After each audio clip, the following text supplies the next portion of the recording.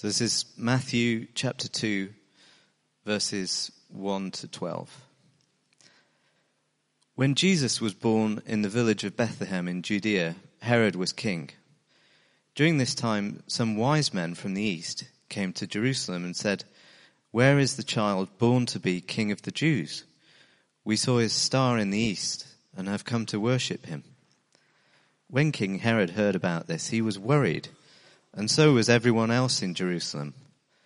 Herod brought together the chief priests and the teachers of the law of Moses and asked them, "Where will the Messiah be born?" They told him, "He will be born in Bethlehem, just as the prophet wrote. Bethlehem, in the land of Judea. You're very important among the towns of Judea. From the town will come a leader who will be like a shepherd for my people Israel."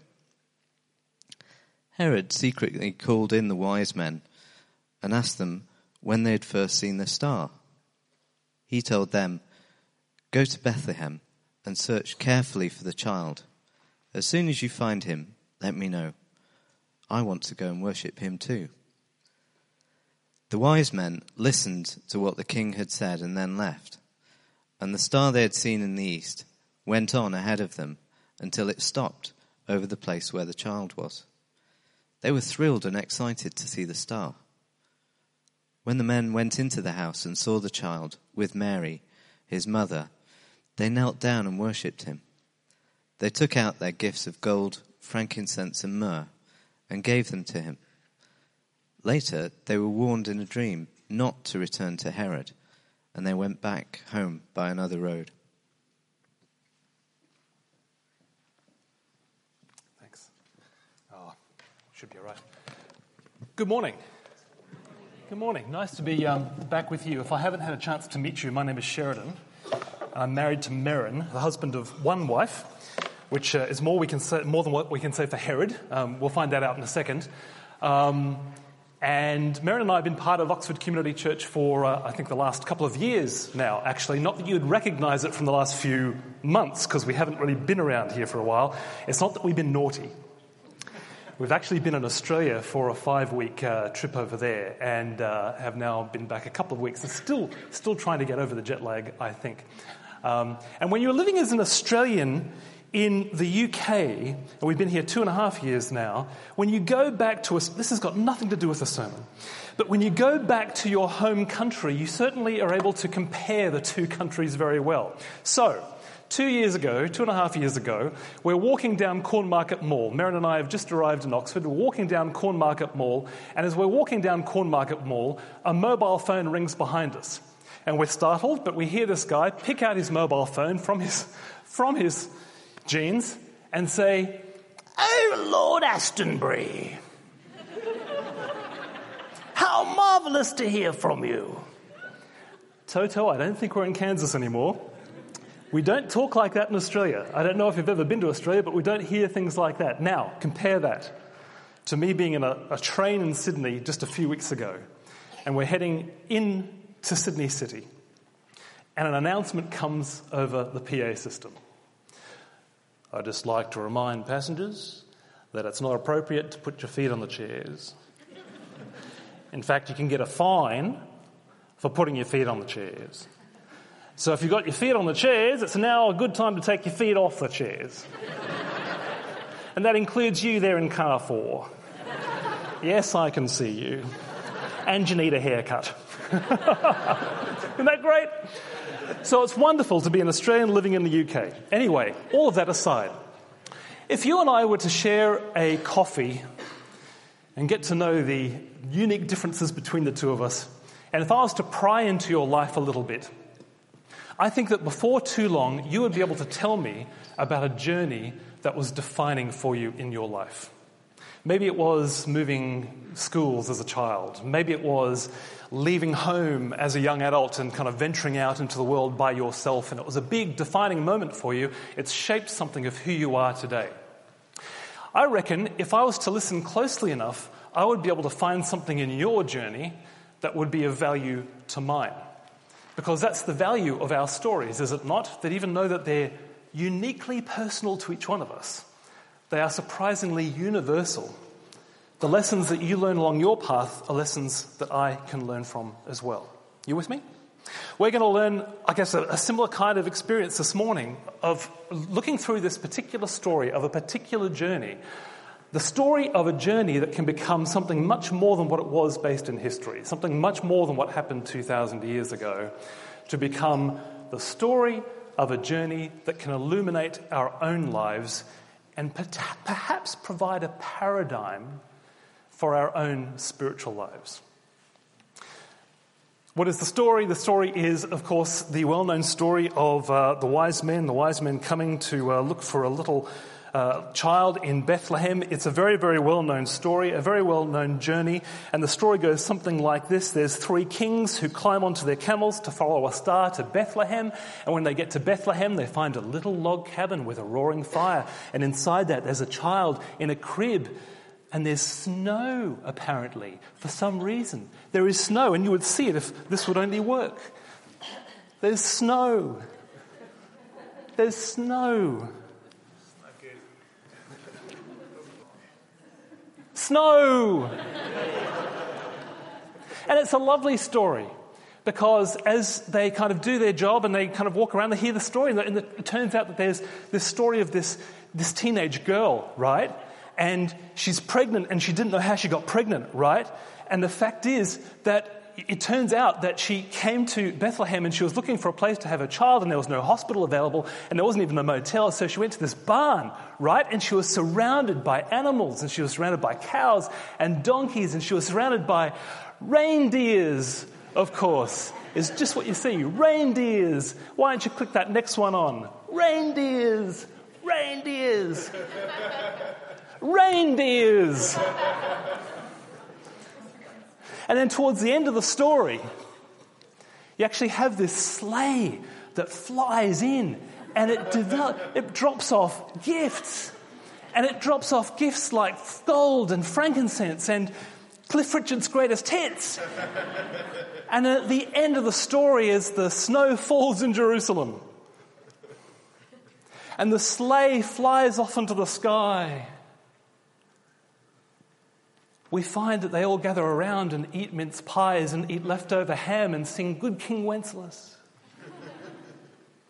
Or was it We 3 Kings? Was it We 3 Kings? How does it go? We 3 Kings of Orient are. Let's just break that down for a sec. We 3 Kings. Who said there were 3? That's not in the story that we just heard from Angus. That wasn't there at all. In fact, the Eastern Church thinks there may have been as many as 12 of them. We 3 kings. Where did that bit come from? That wasn't in the story that Angus read to us. That's kind of come on later on. We 3 kings of Orient are. Let's just face it, facts, that is just bad grammar.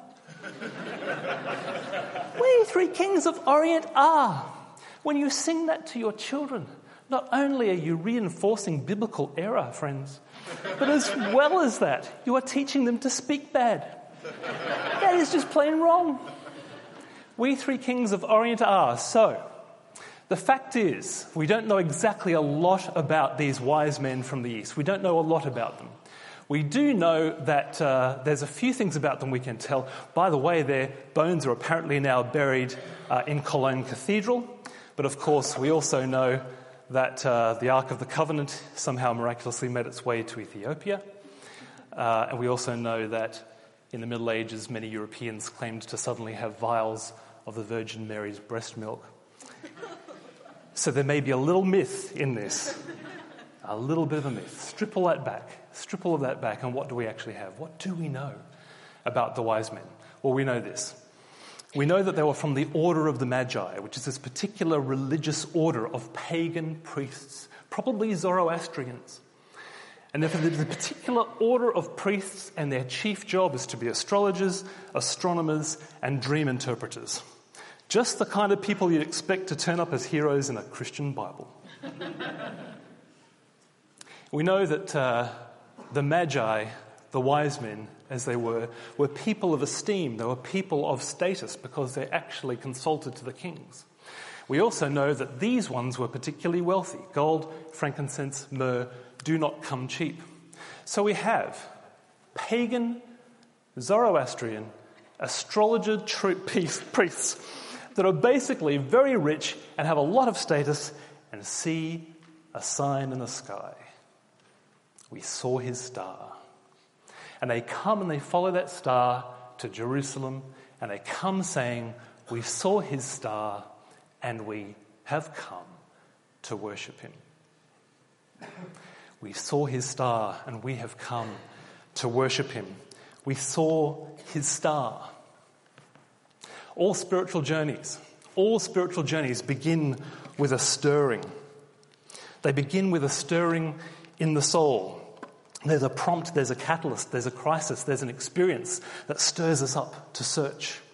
It might be a longing in the heart for something more than this. It might be a crisis that reminds us we're not in control of life as much as we thought. It might be a desire for forgiveness. It might be something else entirely. It might just be this strange, mysterious drawing that we have to come searching, looking for something more than what we have now. It starts with a stirring, every spiritual journey. And for the wise men, the Magi, the stirring is a sign in the sky. We saw his star, and it stirred them up to go on a search. Now, their profession is as astrologers. It's their professional job to look into the stars, to try and interpret life, to try and interpret events, particularly events for the king, by the movement of the planets. And they're looking up into the sky, and there they see this interesting sign. The stirring for them starts off with a sign. I have two questions that straight away come into my mind, though, when it comes to this whole story. Number one, have you asked it yourself? What did they see? What did they see? One interpretation that I really like because of its Oxford connections is that they actually saw Halley's Comet. I love that idea because of Edmund Halley setting up his telescope down the road, round the corner from the Bodleian Library, making all of his discoveries and things happening right here in the city. Problem. Halley's Comet came about 12 BC. Jesus is born around 4 BC, so it's just too early. It's not going to work. Bum. That's a bit of a shame. The other idea is that it's actually a constellation between Jupiter and Saturn, and that this happened kind of somewhere around 765 BC, somewhere around then. That could be an option. A third option is that it was just a miraculous occurrence.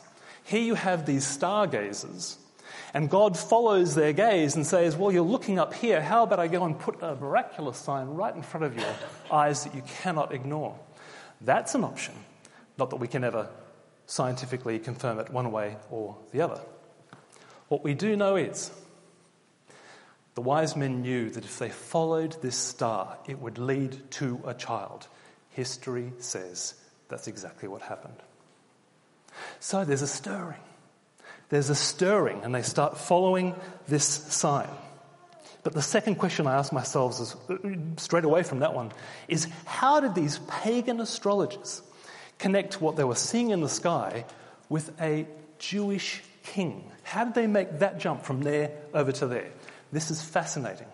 It turns out that around about this time in history, there was a growing sense across a whole range of cultures, a growing sense that the world was about to have a new leader.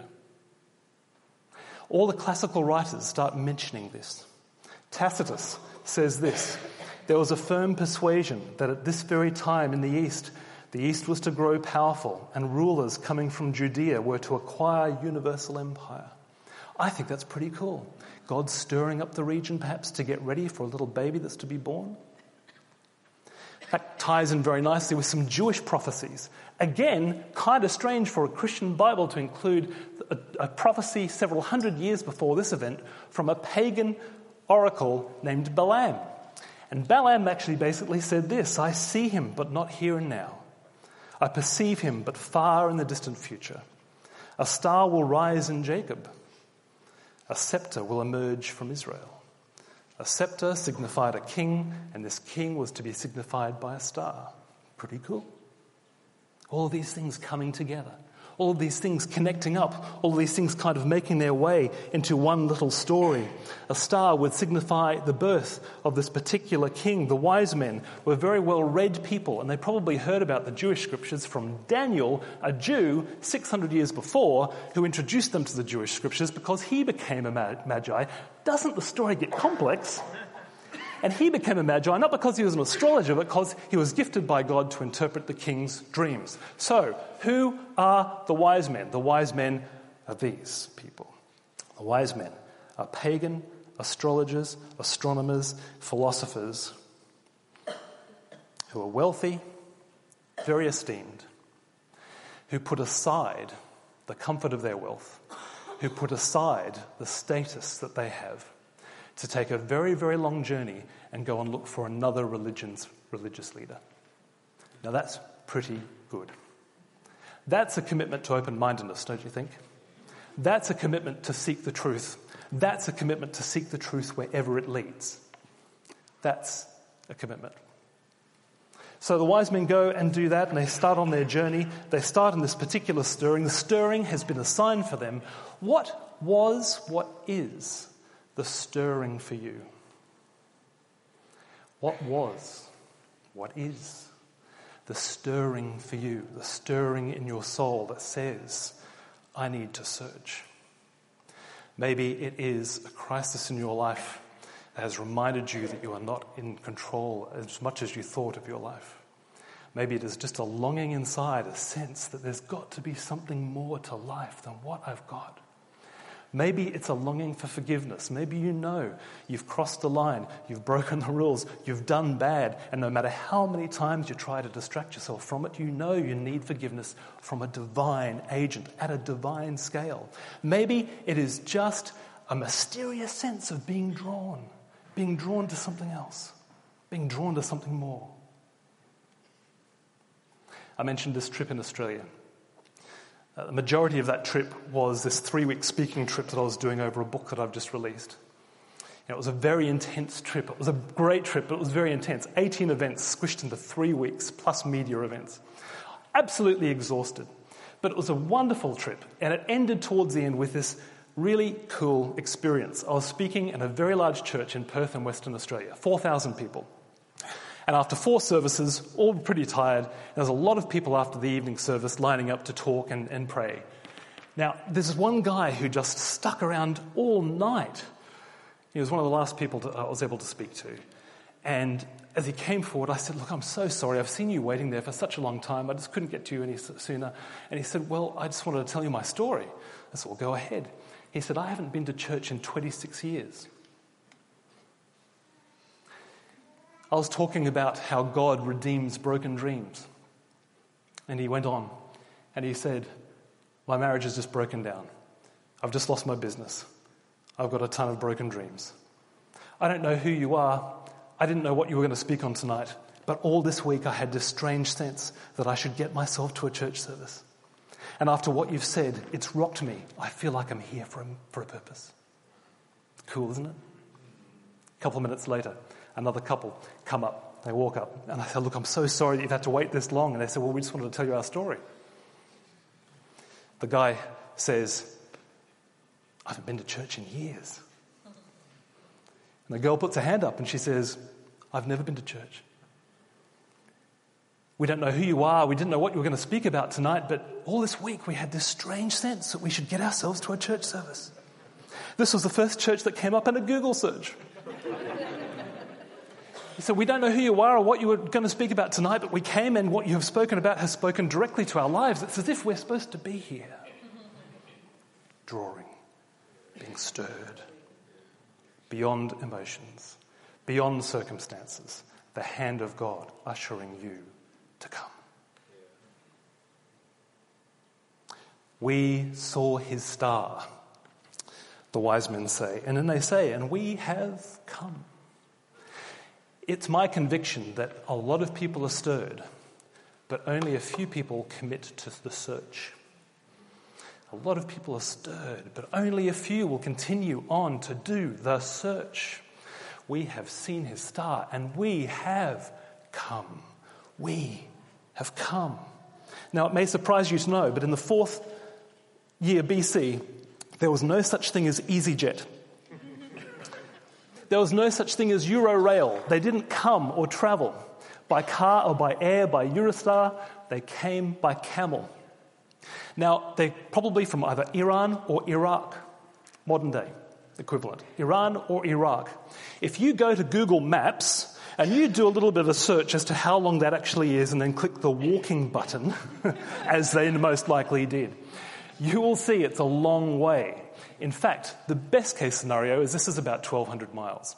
Now, we don't know how many people there were. We know it probably wasn't 3. It could well have been 12.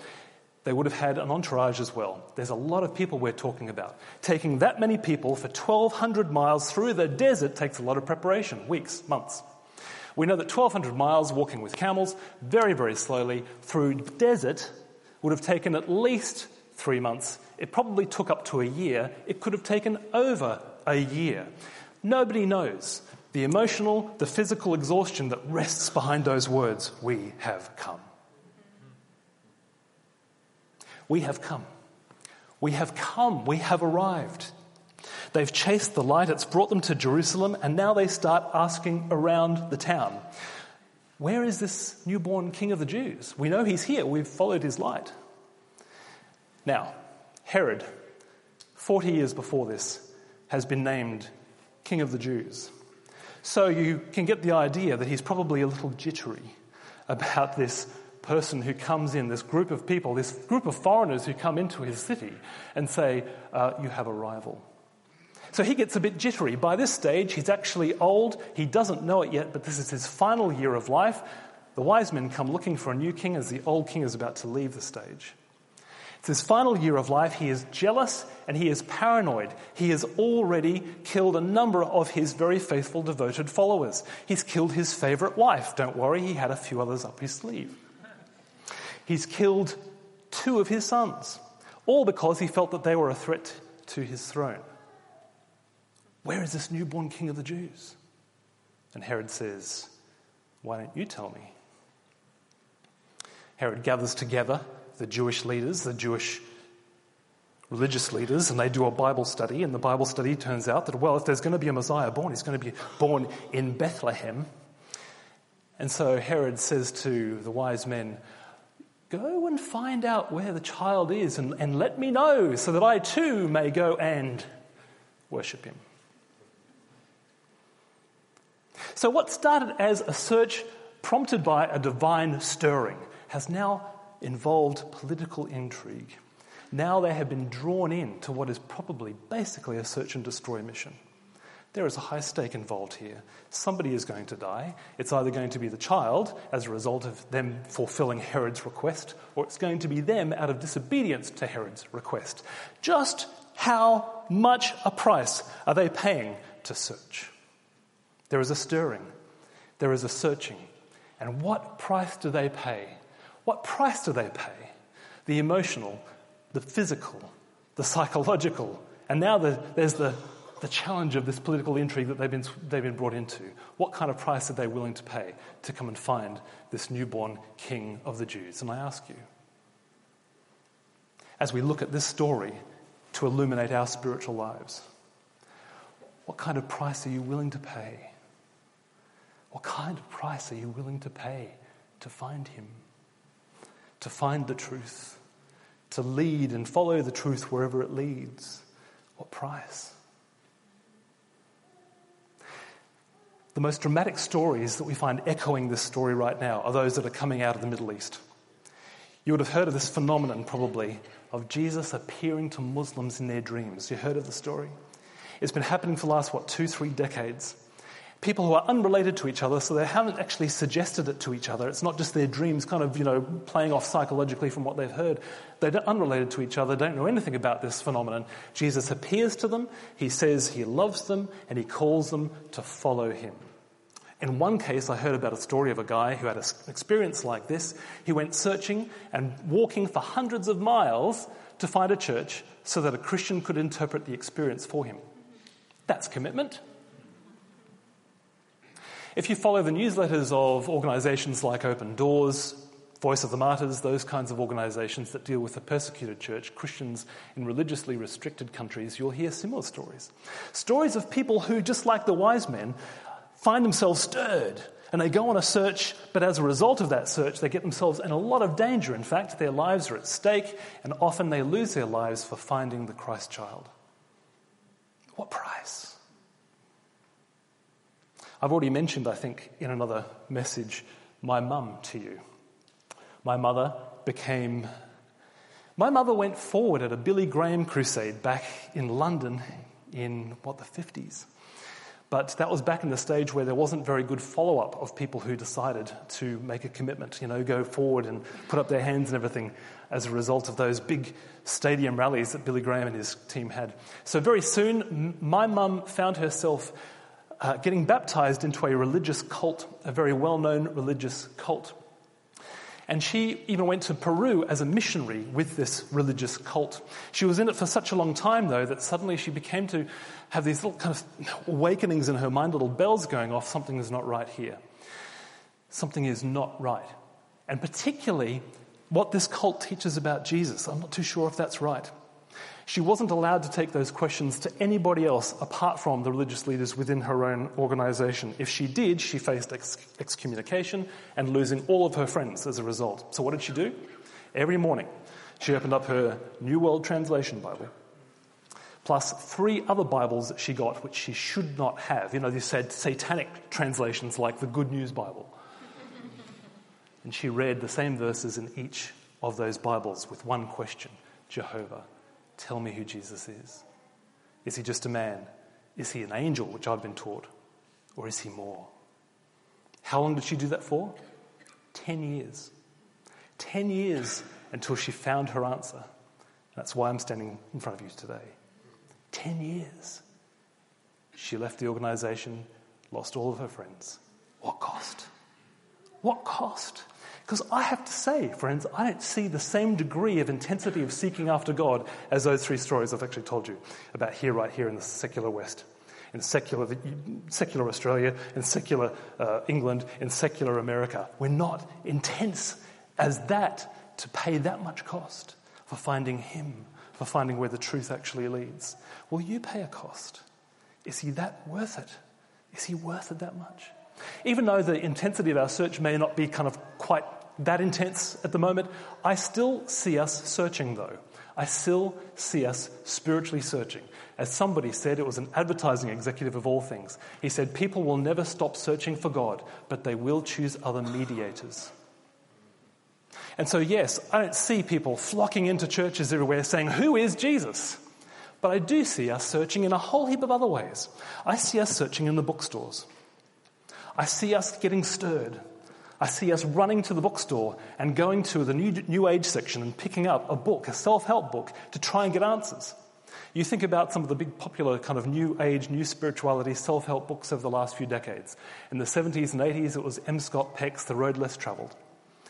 In the 90s, it was Celestine Prophecy by James Redfield. In the 2000s, it was Rhonda Byrne's The Secret. Today, you pick up a Neale Donald Walsch book, it might be Eckhart Tolle, it might be the Dalai Lama, Deepak Chopra. Those books are running off the shelves. There is a search happening in our bookstores. I see us searching in a whole heap of other ways. I see us searching in that modern phenomenon of the revised and kind of this new kind of revival of pilgrimage that's happening. Anybody been watching that documentary series on pilgrimage with that guy? People running, even though they're not religious, they're going on walks to Lindisfarne, they're going over to Iona, they're heading down to Stonehenge. Some of them are doing the 300-mile pilgrimage trek, which is called the Camino. It starts at the edge of France and goes along Spain. And they'll all say that they're not religious, but they will say they're on a spiritual search. I want to find myself. I want to find some meaning. I want to find something. We're still searching. We're still searching. We're just choosing other mediators. I see this search in the counsellor's office. Anybody see that really interesting article in The Guardian magazine last weekend? It was called Britain on the Couch. And they went and surveyed a whole heap of psychologists to find out what are we as Britons, and I can say that because I have a British passport, what are we as Brits going to psychologists for? And there were some common ones. Internet porn is ruining relationships. They all talked about that. Work-life balance is all coming about that. But so many of them said it all comes down to really 2 things. Who am I? And what am I here for? And then one psychologist hit what so many researchers have put in book form. She put it into one sentence. People bring us the questions they used to take to a priest. We are searching in our secular world. We're still searching. We're just choosing other mediators. I see the search as we get in our cars and we head off to what people are now calling the cathedrals of consumption, the shopping centre. You think about the big shopping centres. Think about the one in London, Homebush, what's it called? Westfield. Think about that one. You walk through the gates, and they're big arched gates.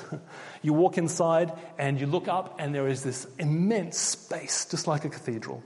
Often there's windows at the top, maybe an atrium to let in all the heavenly light. You jump onto the escalators and you're lifted up to the heavens. And the further up you go, the more expensive the shops become, like you're getting closer to God.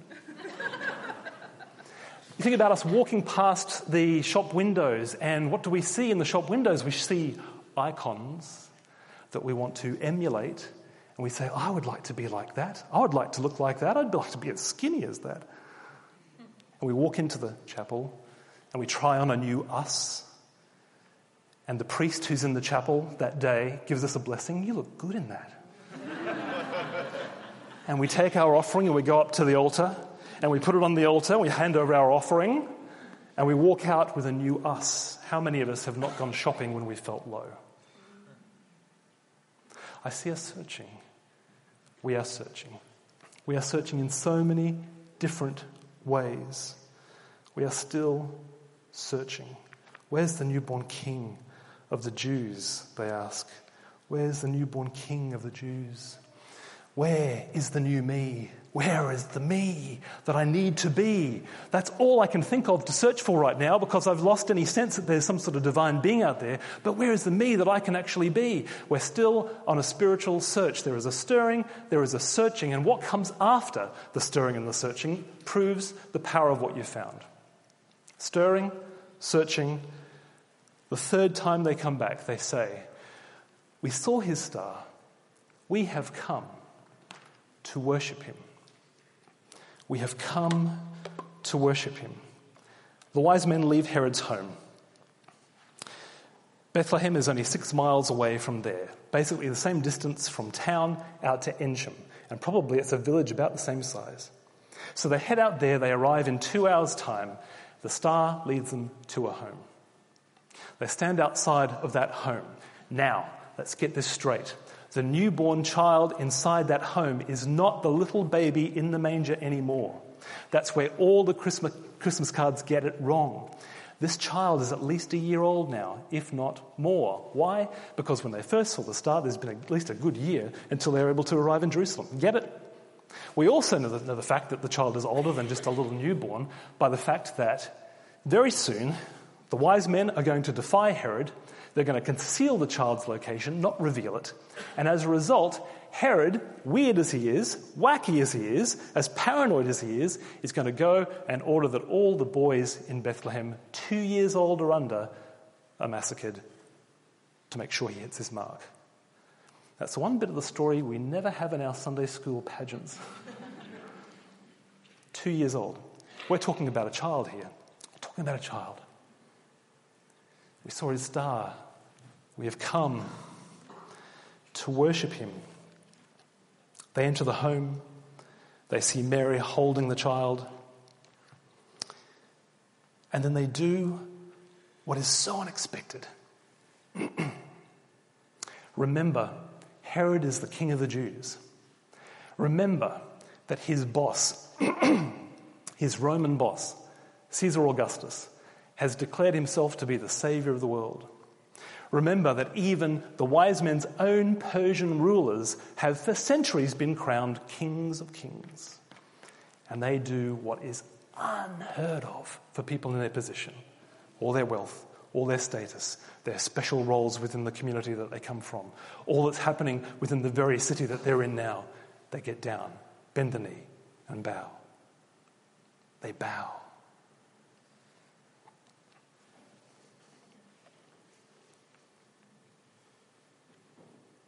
We saw his star. We have come to worship him. A stirring, a searching, and then a humbling that happens They bow to somebody greater than themselves.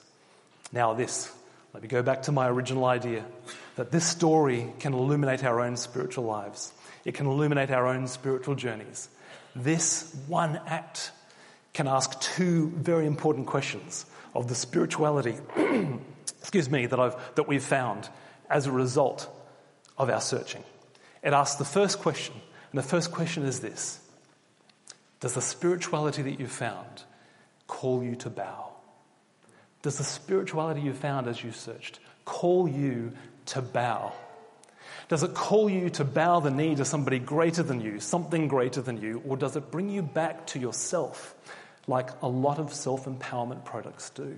You think about most of the self-help courses, you think about the personal development courses, you think about most of the self-help books. They are mostly about self-empowerment. Nothing wrong with that. But if that's where you stop, can you not see that at that point we are limiting our answers to us, our resources, our strength, all that we have? Nothing bigger than us. Does your spirituality lead you to not just self-fulfillment, but to self-sacrifice? Does it call you to a radical love, a love that is greater than you, or just to help you feel more in control of your life? Does it call us to something much bigger than us? Does the spirituality that you find as you journey along, does it call you to a God who calls you to something of a demand? Because every spirituality, even the secular form, will have a God in it. It won't take too long to find out what that God is, the one at the center, the one at the focus point of the spirituality. And is the God that we find as we go through our spiritual search, is this the God who actually calls us to give our whole mind, body, spirit, self, our whole very lives to both Him now and forevermore? Does it call us to that kind of a commitment? Is it this a call, a God that is so big, so great, the God who threw all the stars into spinning in the world, the God who called us to actually be born, to actually brought us into existence? Is it a call to actually submit ourselves and surrender to that God? Or is it a God who keeps on coming back to ourselves, so it's only actually at our level that we find ourselves in? Is the God that you find, the spirituality that you find, is it a spirituality that calls you to humble yourself and bow, or step up and control? We saw His star, we followed, we bowed. But the story says one more thing. It says another question to us about the spirituality that we found. Is the God that you have found in the midst of that spirituality you have found, is the God that you have found humble Himself? Herod required you to bow when you came into his presence. He required you to bow. He's the King of the Jews.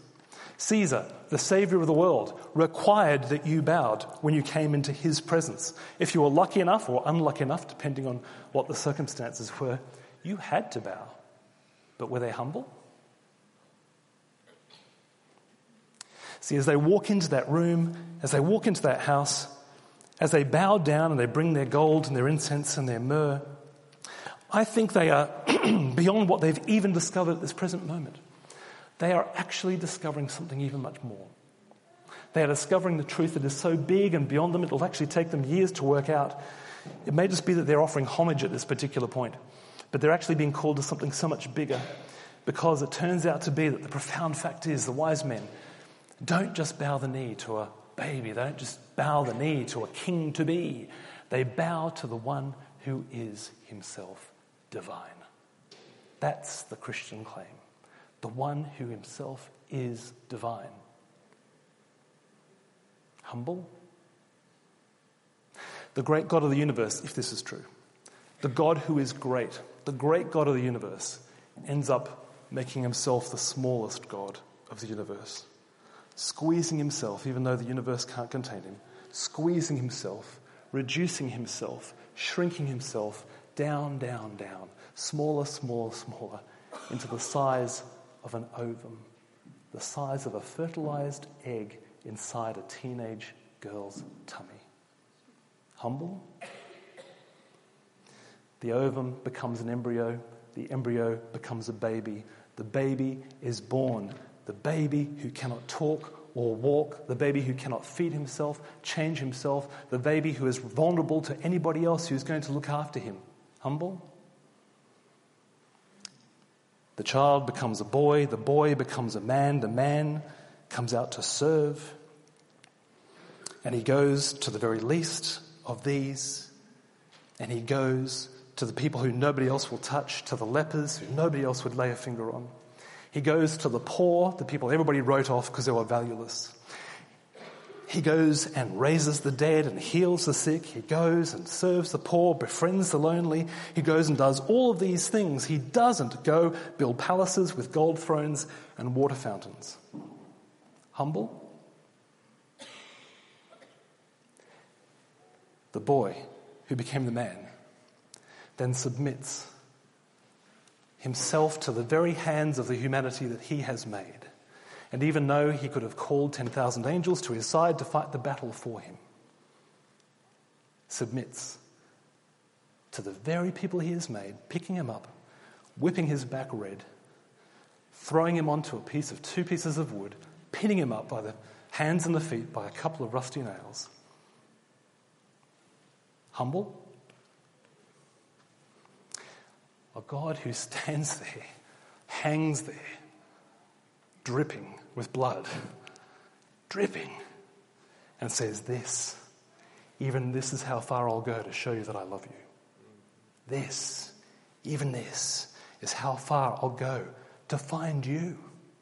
This is how far I'll go. What is the penalty for treason against this king? What is the penalty for treason, for going against the God who made you and therefore has every right to own you? What is the penalty for treason against this king? I'll pay it, he says. What is the price? What is the price to ignore the God who loves you and who's only ever had your best interests at heart? What's the price? I'll pay it. This is how far I'll go. This is how far I'll go.